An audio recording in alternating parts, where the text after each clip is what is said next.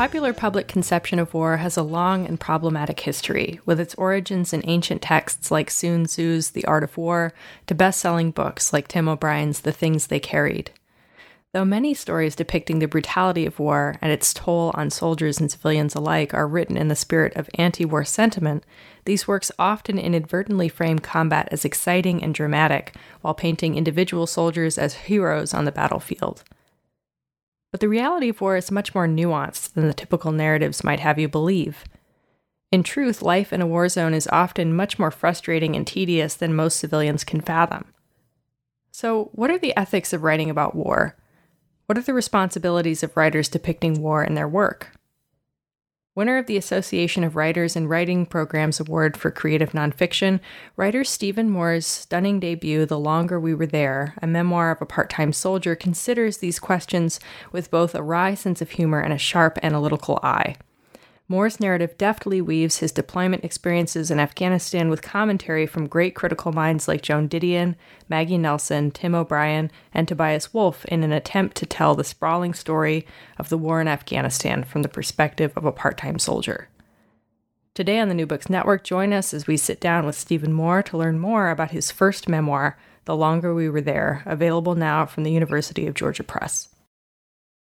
Stephen, thank you so much for being here with us today. Thank you so much for having me. I really appreciate it. Absolutely. So we're here to talk about your first book, which is called The Longer We Were There, a memoir of a part-time soldier. And so this book won a prize. So it was chosen by Dinty W. Moore for the Association of Writers and Writing Programs Award for Creative Nonfiction. So I was wondering if you could tell us a little bit about that award and about your experience with it. Yeah, so AWP does an award series for multiple genres. They do one in fiction, they do one in poetry, and they do one for creative nonfiction. And then each of the genres publishes through a different press that kind of specializes in that kind of work. So AWP publishes their Creative Nonfiction Award through the University of Georgia Press.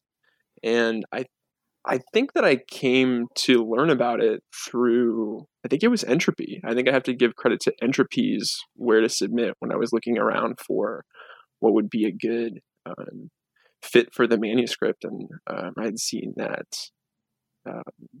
Dinty was the judge, and I thought, man, it'd be a really great opportunity for my work to kind of get in front of somebody whose work I've admired for a long time. So I gave it a shot. I sent the manuscript out to a few places, and I got some very fortunate news. Well, that's wonderful. And here the book is. So I had a question about the subtitle, just to start us off. So the book's subtitle is A Memoir of a Part-Time Soldier.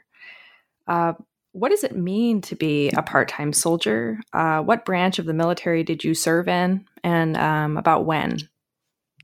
Yeah, so I joined the Iowa Army National Guard in 2004, late 2004, and I separated in early 2012. So about 7 years, a little more than 7 years.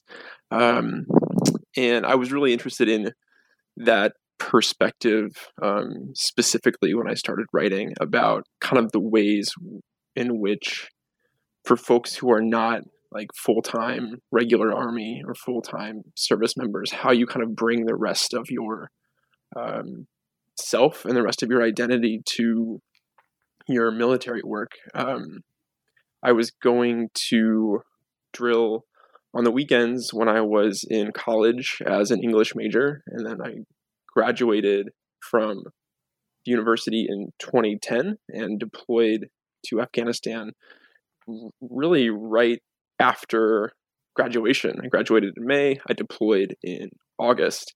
And so it was a really quick kind of turnaround between being a college student and studying literature, and then being on deployment and doing that for my, job, for my occupation. And I was kind of interested in that juxtaposition. I was pretty confused by it, and I was trying to use the nonfiction form to work through some of that. So then what drew you to the National Guard? And then can you tell us the story of how you found yourself deployed so soon after graduation? Yeah, I joined when I was 17. I'd kind of always been interested in it, and I talk about it a little bit in the book. But I was just kind of in. I was interested in the idea of service. I was interested in the idea of kind of giving back to a community, I guess. And I just liked the um, the notion of it, that it was kind of this somewhat ordinary thing, but that it was something that you could do that would be an opportunity, I guess, to do something that was maybe a little bit more challenging and difficult and strange. And um, so I joined when I was in high school, and it was just kind of by chance that I didn't deploy for the first 5.5 years of being in the Guard. As soon as I had gotten enlisted, the unit that I joined had just gotten back from a deployment. It was a really, really, really long deployment. And because of that, they were kind of taken off of the deployment schedule for a longer amount of time than was normal then. So I got to go through all of um, my 4 years of college just by chance. Like, it just kind of worked out that way, and I was really fortunate. Um, so as soon as I graduated, I kind of knew exactly where I would be going. So early on in the memoir, you note your confusion around the phrase citizen soldier. And you write, when someone asked me to talk about it, what it was like to be a citizen soldier, I couldn't, because the truest part, the part I felt most deeply, was the middle space, the in between, the damn hyphen. And I am still trying to figure out what language might also go there. So could you talk us through the dissonance between those two concepts of citizen and of soldier? Yeah, I think what was so confusing to me, and what took kind of some time to write through, is that it was this sort of like identity that was made of two things that are by definition opposed to each other.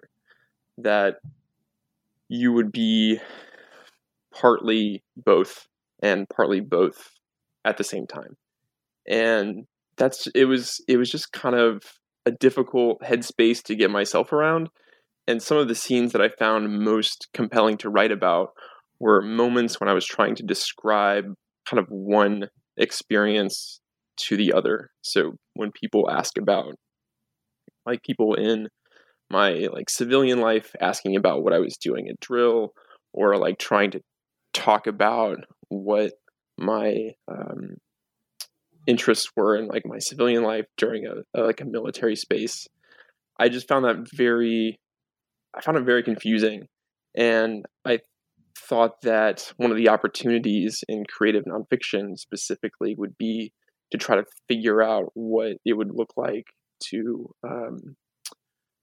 try to inhabit kind of that middle, and write from um, a space that appreciates both, if that makes sense. It does. Can you talk a little bit more about where the confusion sort of lay in those two roles?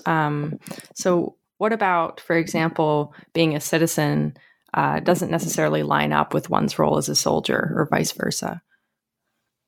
It's one of the things that I write about in the book is that the contexts for what's important are so different. So when you're going to drill and you're asked to think about, um, like, if you're doing like our infantry training, we'd be asked to think about where you would be in like a squad movement or a team movement. You'd be asked to think about what direction to fire your rifle and what direction to fire your automatic. And it was really just that the the situations that you're asked to think about are all organized around like incredible amounts of violence. And it's always like this simulation of extreme hypothetical violence that you're asked to take very seriously. And then, 24 hours later, that kind of situation, once you're back in your civilian job, is so far away and strange and like feeling essentially irrelevant, that the thing that you were taking very, very seriously 24 hours ago is no longer part of your day-to-day life, no longer part of your day-to-day experience. And then like vice versa, like the things that I'm learning about in college classes, that I'm asked to think very, very hard about and very carefully about.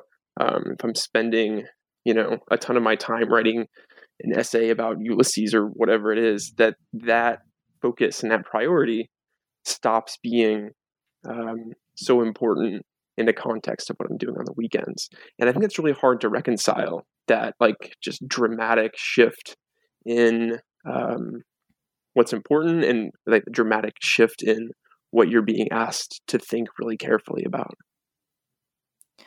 Right. And I'm glad that you bring that up because so you were a literature major in college, right? Right. Yeah. So throughout, the memoir pays such careful attention to the language and the acronyms that the military uses, from thinking about the term citizen soldier as you just did, to FOB, to ECP, and so many more. The memoir often notes how these terms can work to obscure meaning in a way. Right. So I'm curious, what is the institutional utility of imprecise language, and how did it feel as a soldier to have to navigate these terms in a combat zone? Oh, interesting. I'm not sure what angle, like what approach to take to that question. I think a lot of it happened afterward. What I was doing is I would open up the notebook that I'd had, that I would have like kept, not like a personal notebook, but like my like mission notebook, where I would take down the like vehicle roster plan for patrol, and I would write down what the coordinates were for our different um, like helicopter positions when we had them. I would take down all these like specific detailed information, and it was always like in um, very, very specific military language. And a year or two later, it would look so strange and so foreign. In a lot of cases, it was just like the most efficient way to communicate at the time.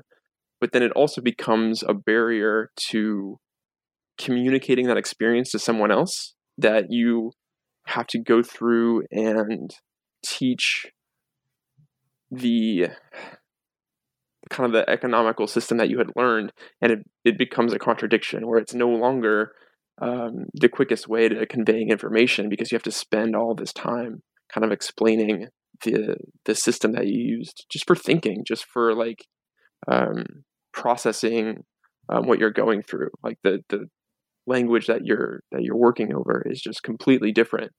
And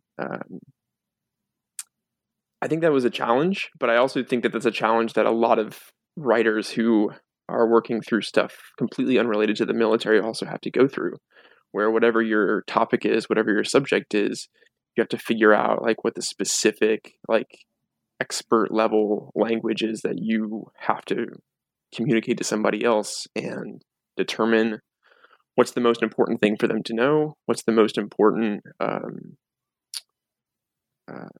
like vocabulary, and why is it important? Like, why is it important to teach somebody a specific um, kind of language, and like what are the implications of that specificity?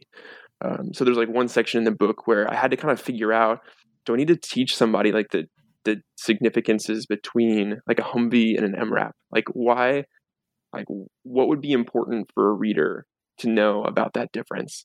And I had to kind of decide like, well, the difference or the significance to me is that like one of those vehicles shows this progression through time, that it was this response with technology to events that had happened before, and that it represents this movement in the war that people should be able to understand. And being able to see one specific military vehicle in detail would help them see the rest of the story.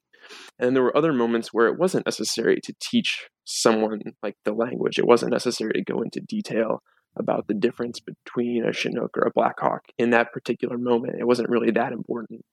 But it was kind of a case by case basis where I had to determine like how much of the language do I need to like get a reader to kind of see in the way that I see or saw at that time in order Hmm. to understand like what the thought process is like for someone in that position. Hmm. And so, do you feel like the use of acronyms or specialized language might make it easy to kind of lose sight of the nuance of what they mean, even for somebody who, let's say, is not a reader of the book, but maybe somebody who um, is also um, somewhat familiar with these terms themselves, have used them themselves, but maybe haven't considered what they mean or why they're being used? I think it's an interesting question. I think you have to like be aware of like your potential audiences, like that there are people who do know every single term that you're about to use, and there are people who don't know any of it. And you kind of have to navigate that issue by determining how much of it is important and how much of it is like how much like in the language itself do you need to like excavate. And there were some moments where I do think that those terms are like useful to kind of press on to like learn more about like that specific situation, but it can get really tedious, specifically like if you're the person who already has that specialized knowledge that somebody's teaching you information you already know. um, and that's just something that I also think like I've read so many accounts of somebody explaining like what it's like to eat an MRE. Like Right. I and some of those are really unique and interesting, and some of them are just definitely not for me. Like they're not talking to me as a reader, which is fine too. Okay, well, let's talk about kind of the beginning of the book. So, in a very early chapter, you write about the process of what's called ripping in to a new post in Afghanistan, which, for those who haven't read the book, is essentially taking over for a group of past soldiers who are then ripping out and heading home. And you note that there, in this process, there's very little passing of institutional knowledge from one group to the next. And the memoir as a whole seems to critique the kind of inefficiency and maybe even haphazard methods of military operations during the so called war on terror. And I'm wondering if you could tell us about how you, as a soldier, began to kind of realize this. Yeah, I think one of the it was I mean it was a really strange process, because basically the way that it works is two platoons will kind of like match up with each other, and what you do is you go find the person who has your exact job. So the alpha team leader of the second squad of the first platoon, like I would go find that person, and they would have my exact job, and they would just teach me as much as they could in like 4 days about what they had done over the last 10 or 12 months. And I mean, in a way, it was really, really helpful. But at the same time, like there's only so much you can do and there's only so much you can learn. And you're only learning from one person. You're only getting like their kind of subjective experience about what they encountered doing the job that you'll specifically also be doing. And it felt so bizarre and it was so kind of strange. But it also felt like there was an incredible amount of pressure on um, like that person's ability to tell you the story of what they had just done. And like that was kind of the first impression is I met a guy from Connecticut and he told me as many like kind of anecdotes as he could about what his life had been like for the last 12 months. And I tried to take in as much as I could from that one person. And it just struck me that there is just such a pressure on that process. And it makes um, institutional knowledge really, really fragile. Um, Especially because it's really unbalanced. So all the people, like a lot of the Afghan folks that we would meet, had been they had been meeting new groups of soldiers over and over and over and over again, and trying to teach them the same things over and over and over again about what their communities were like and about the kind of dynamics between um, their different communities. And we would try to preserve it amongst ourselves, but it was obviously just it's a very challenging process. And um, I felt very aware of it when I was going through it. And I just thought it was a pretty useful place to start, because that's kind of where I started. It's where I kind of picked up the thread, is somebody telling me, all right, here's everything that I went through, and do with that what you can, because that's the moment we're in right now. So, in a later chapter, you write, in serving in the military, you give up a little bit of yourself, and you are not supposed to want it back. But that is what storytelling does. After giving up that bit of yourself, writing is a means of getting it back. And so maybe we could step outside of the book for just a minute and talk about your journey to becoming a writer, which may in part be due to the kind of anecdotes or stories that you heard, ripping in. So when did you first begin to kind of record these experiences or start to take note of them yourself? Like, of like deployment specifically? Yeah. I mean, probably as soon as I got back. I mean, I had been studying creative nonfiction like most seriously in my last year of undergrad, where I really got like just like an exhilarating introduction to essays and memoir, and I kind of spent a year studying them really seriously, and then writing like pretty in a way that I felt was like really exciting, and not at all related to my military life, but just writing essays and writing creative nonfiction. And I was writing when I was deployed about things that were not at all related to um, my military life. I was writing and submitting stuff submittable from Afghanistan, and trying to like keep my sense of myself as a writer like intact. And um, I didn't really start writing about the military aspect of things until after I got back, because I didn't have a sense of like the scope of it. I didn't really have a sense of like what the shape of it was, and it took me another couple years to really kind of feel through the dark of that room, and start to kind of gather things together. And it was kind of it would have been in 2014 when I started the MFA program at Oregon State that I started really kind of collecting things and putting them down. Did you find that through that process, you were kind of able to get that part of yourself back that was originally sort of given to the military or to your service?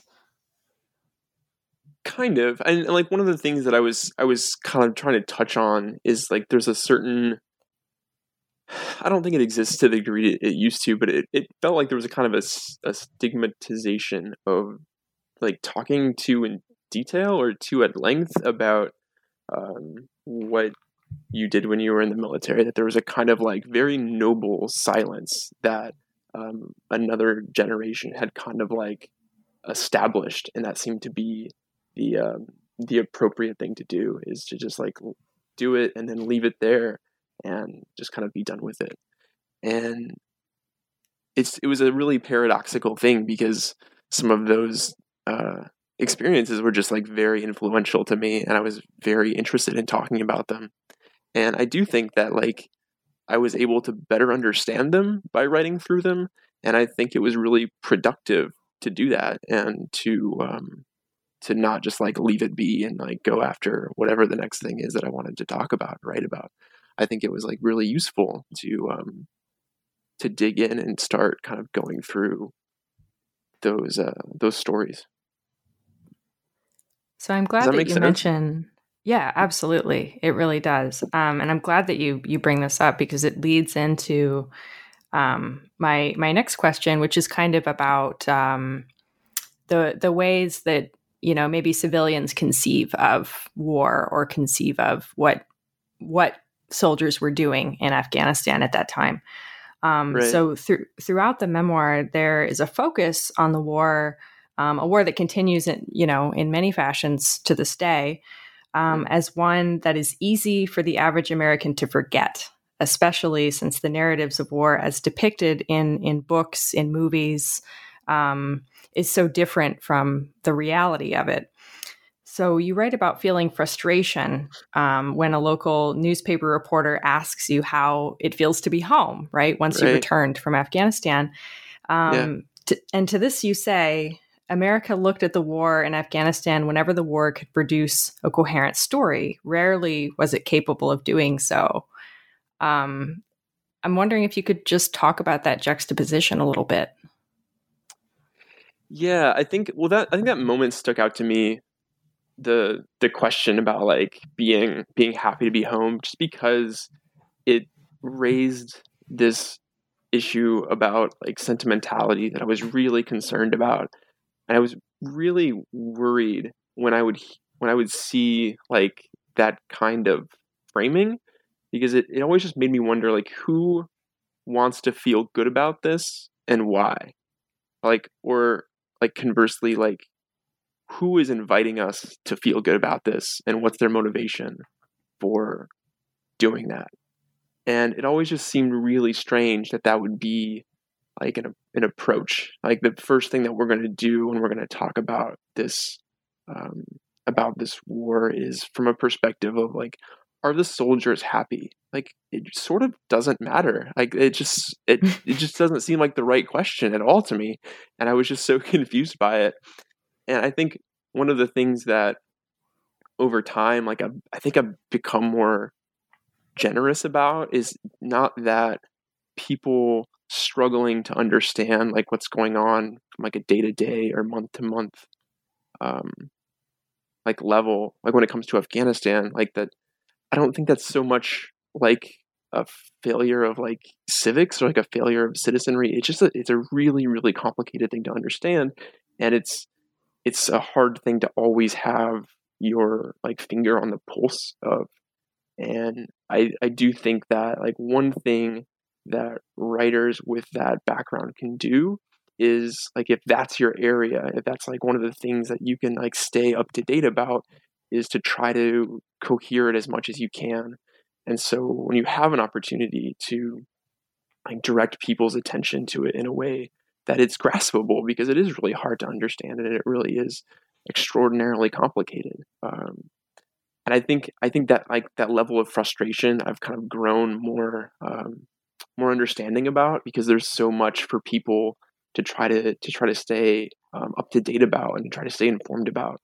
And a lot of those issues are extraordinarily difficult to summarize and to um, take particulars and make them fit into the larger scheme of things, and especially as it relates to a war that's been going on for so long. So I think I've gotten more like generous toward how difficult that can be, and trying to find opportunities to be helpful and be informative.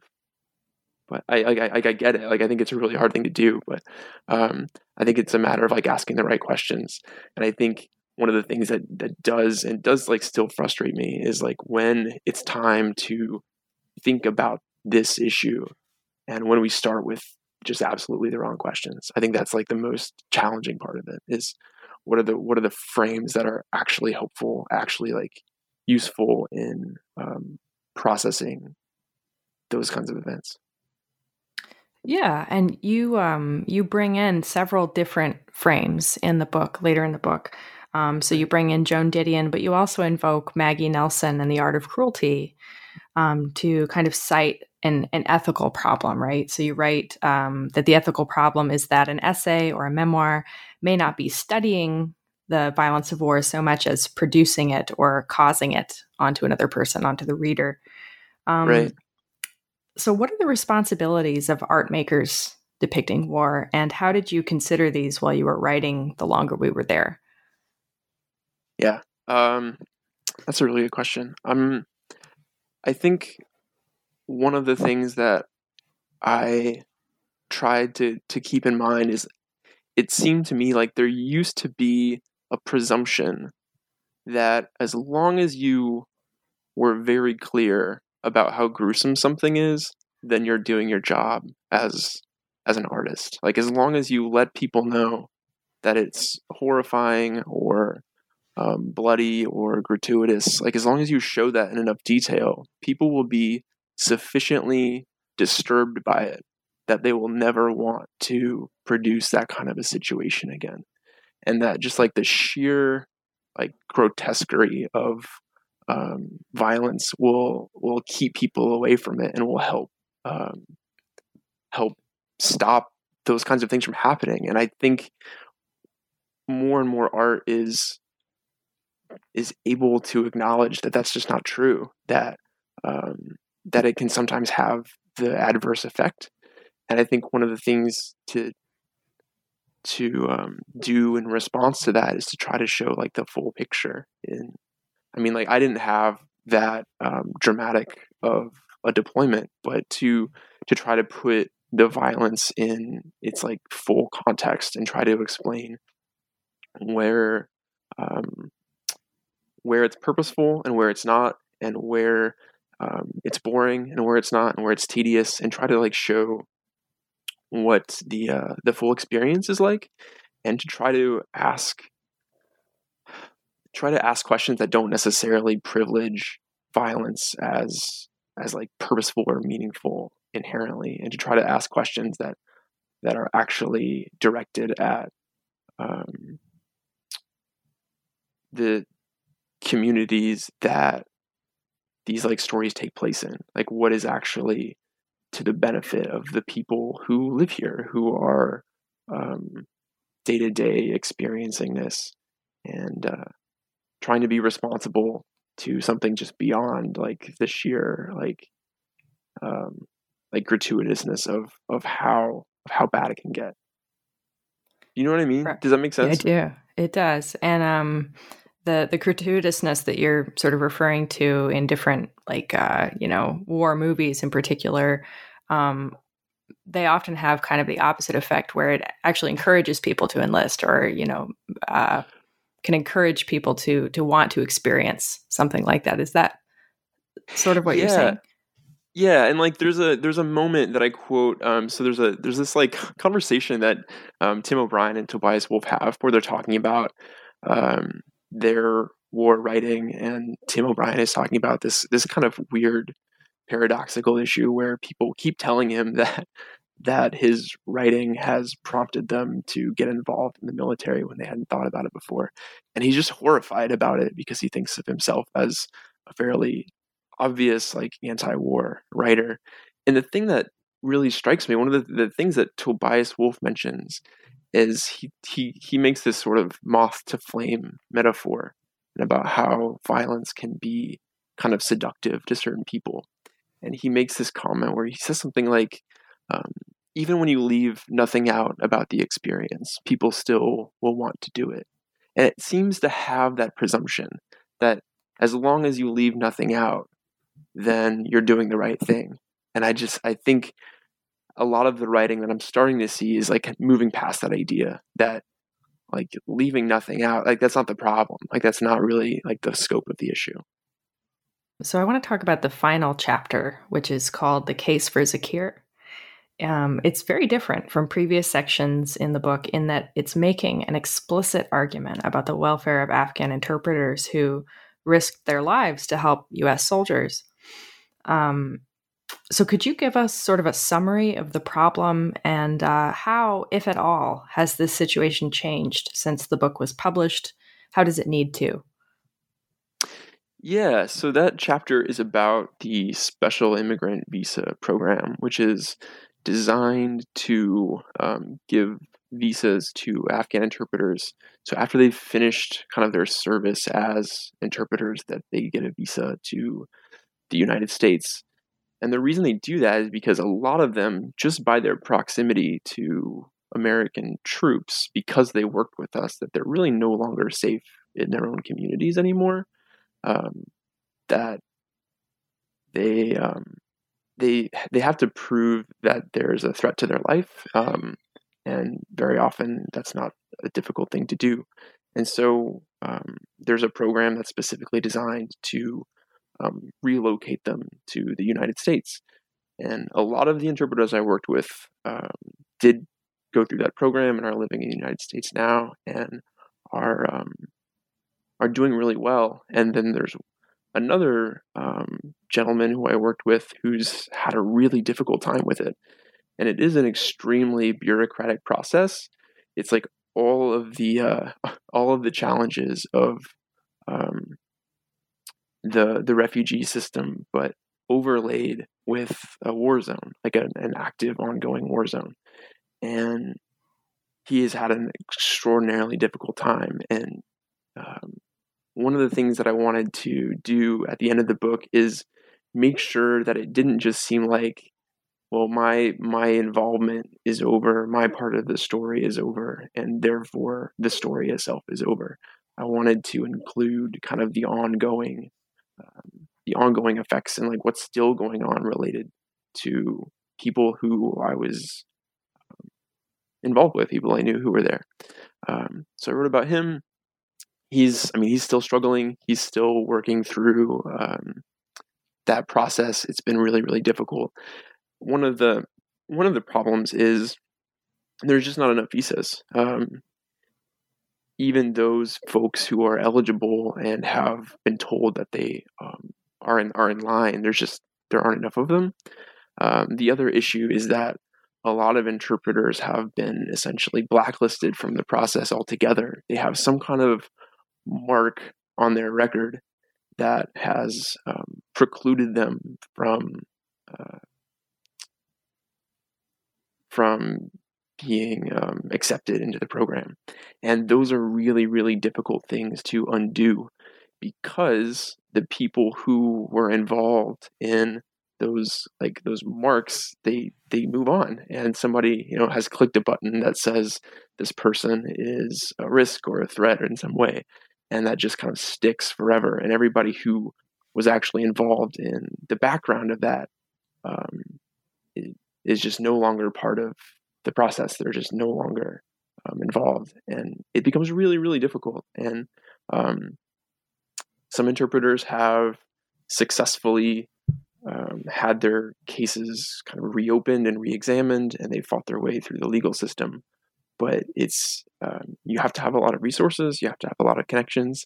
There are some amazing nonprofit groups and advocacy groups who are working with them, but it's a really large problem for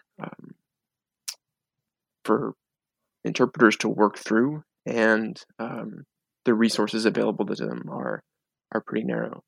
So one of the first and most basic things is just making more visas available. There are fewer visas available now than there used to be. It used to be a very bipartisan kind of legislation that it was pretty straightforward to recognize that these interpreters have served alongside the United States troops, and they have done what we've asked them to do. And because they have done what we've asked them to do, they're no longer safe in their own communities, and making enough visas available for people in that situation was a fairly kind of bipartisan action. It's become a little bit more of a challenging, and there are fewer and fewer and fewer visas that seem to be available. It affects interpreters in Afghanistan. It affects interpreters in Iraq as well. But making more available is the first like kind of thing, the first like legislation that we can do. The second is being able to reopen cases for blacklisted interpreters, because once they have that like kind of issue on their record, it just becomes very, very difficult, and they're really kind of swimming against the current, trying to access a service that was really designed to protect them. And to be clear, the issue or the mark on their record, it's not always fairly applied, right? Sometimes it's a misunderstanding, or yeah, it is. It's very, very case by case, but my position in that last chapter is that the issue that's kind of preventing Zakir specifically from entering the United States is a mistake, and it seems to be fairly clear. But it's one of those things that, like, once it gets kind of lodged, that it has its own kind of energy almost. It's like one of these bureaucratic things that, like, once it's started, it's very, very difficult to stop. Once that information seems to exist, it's very, very hard to refute it. It happened years ago, and it's really hard to kind of switch things back. It's like one of those mistakes that just starts to carry its own kind of momentum, and it's really hard for interpreters in that situation to do anything about it. Right, and the stakes are high because, like in Zakir's case, he's in danger in his community. He can't go outside, right? Yeah, and I mean it's one of those problems that really starts to snowball. He doesn't feel safe going out into his community, so he doesn't feel safe going out to get work.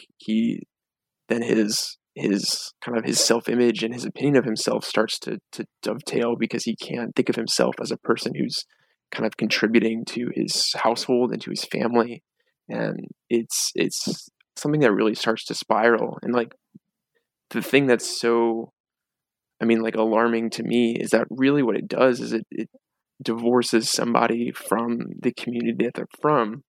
And what's happened is that they've so closely connected themselves with American soldiers that it's separated them from their own communities. But at the same time, we have also rejected them from the United States, so that they're kind of in this really, really difficult kind of no man's land, where they don't belong to their own communities anymore. We don't accept them into ours, and it's a really dark place for someone to kind of just get left. And he was really generous toward me, to like being for him to tell me more about what he's been going through. And there's a lot of stories like that. I think every major publication has run a fairly detailed account of the special immigrant visa program, where it's been successful, where it's become a problem. It's pretty. I feel like confident that there's a lot of attention to it, and there's a lot of advocacy groups who are working on it. But it's still a really difficult thing to pursue. Right. Well, I just have one more question for you, Stephen. Sure. And that is, so what are you hoping that the reader of The Longer We Were There will come away from the book understanding better about war, and maybe specifically how war is depicted in art and understood in our popular culture?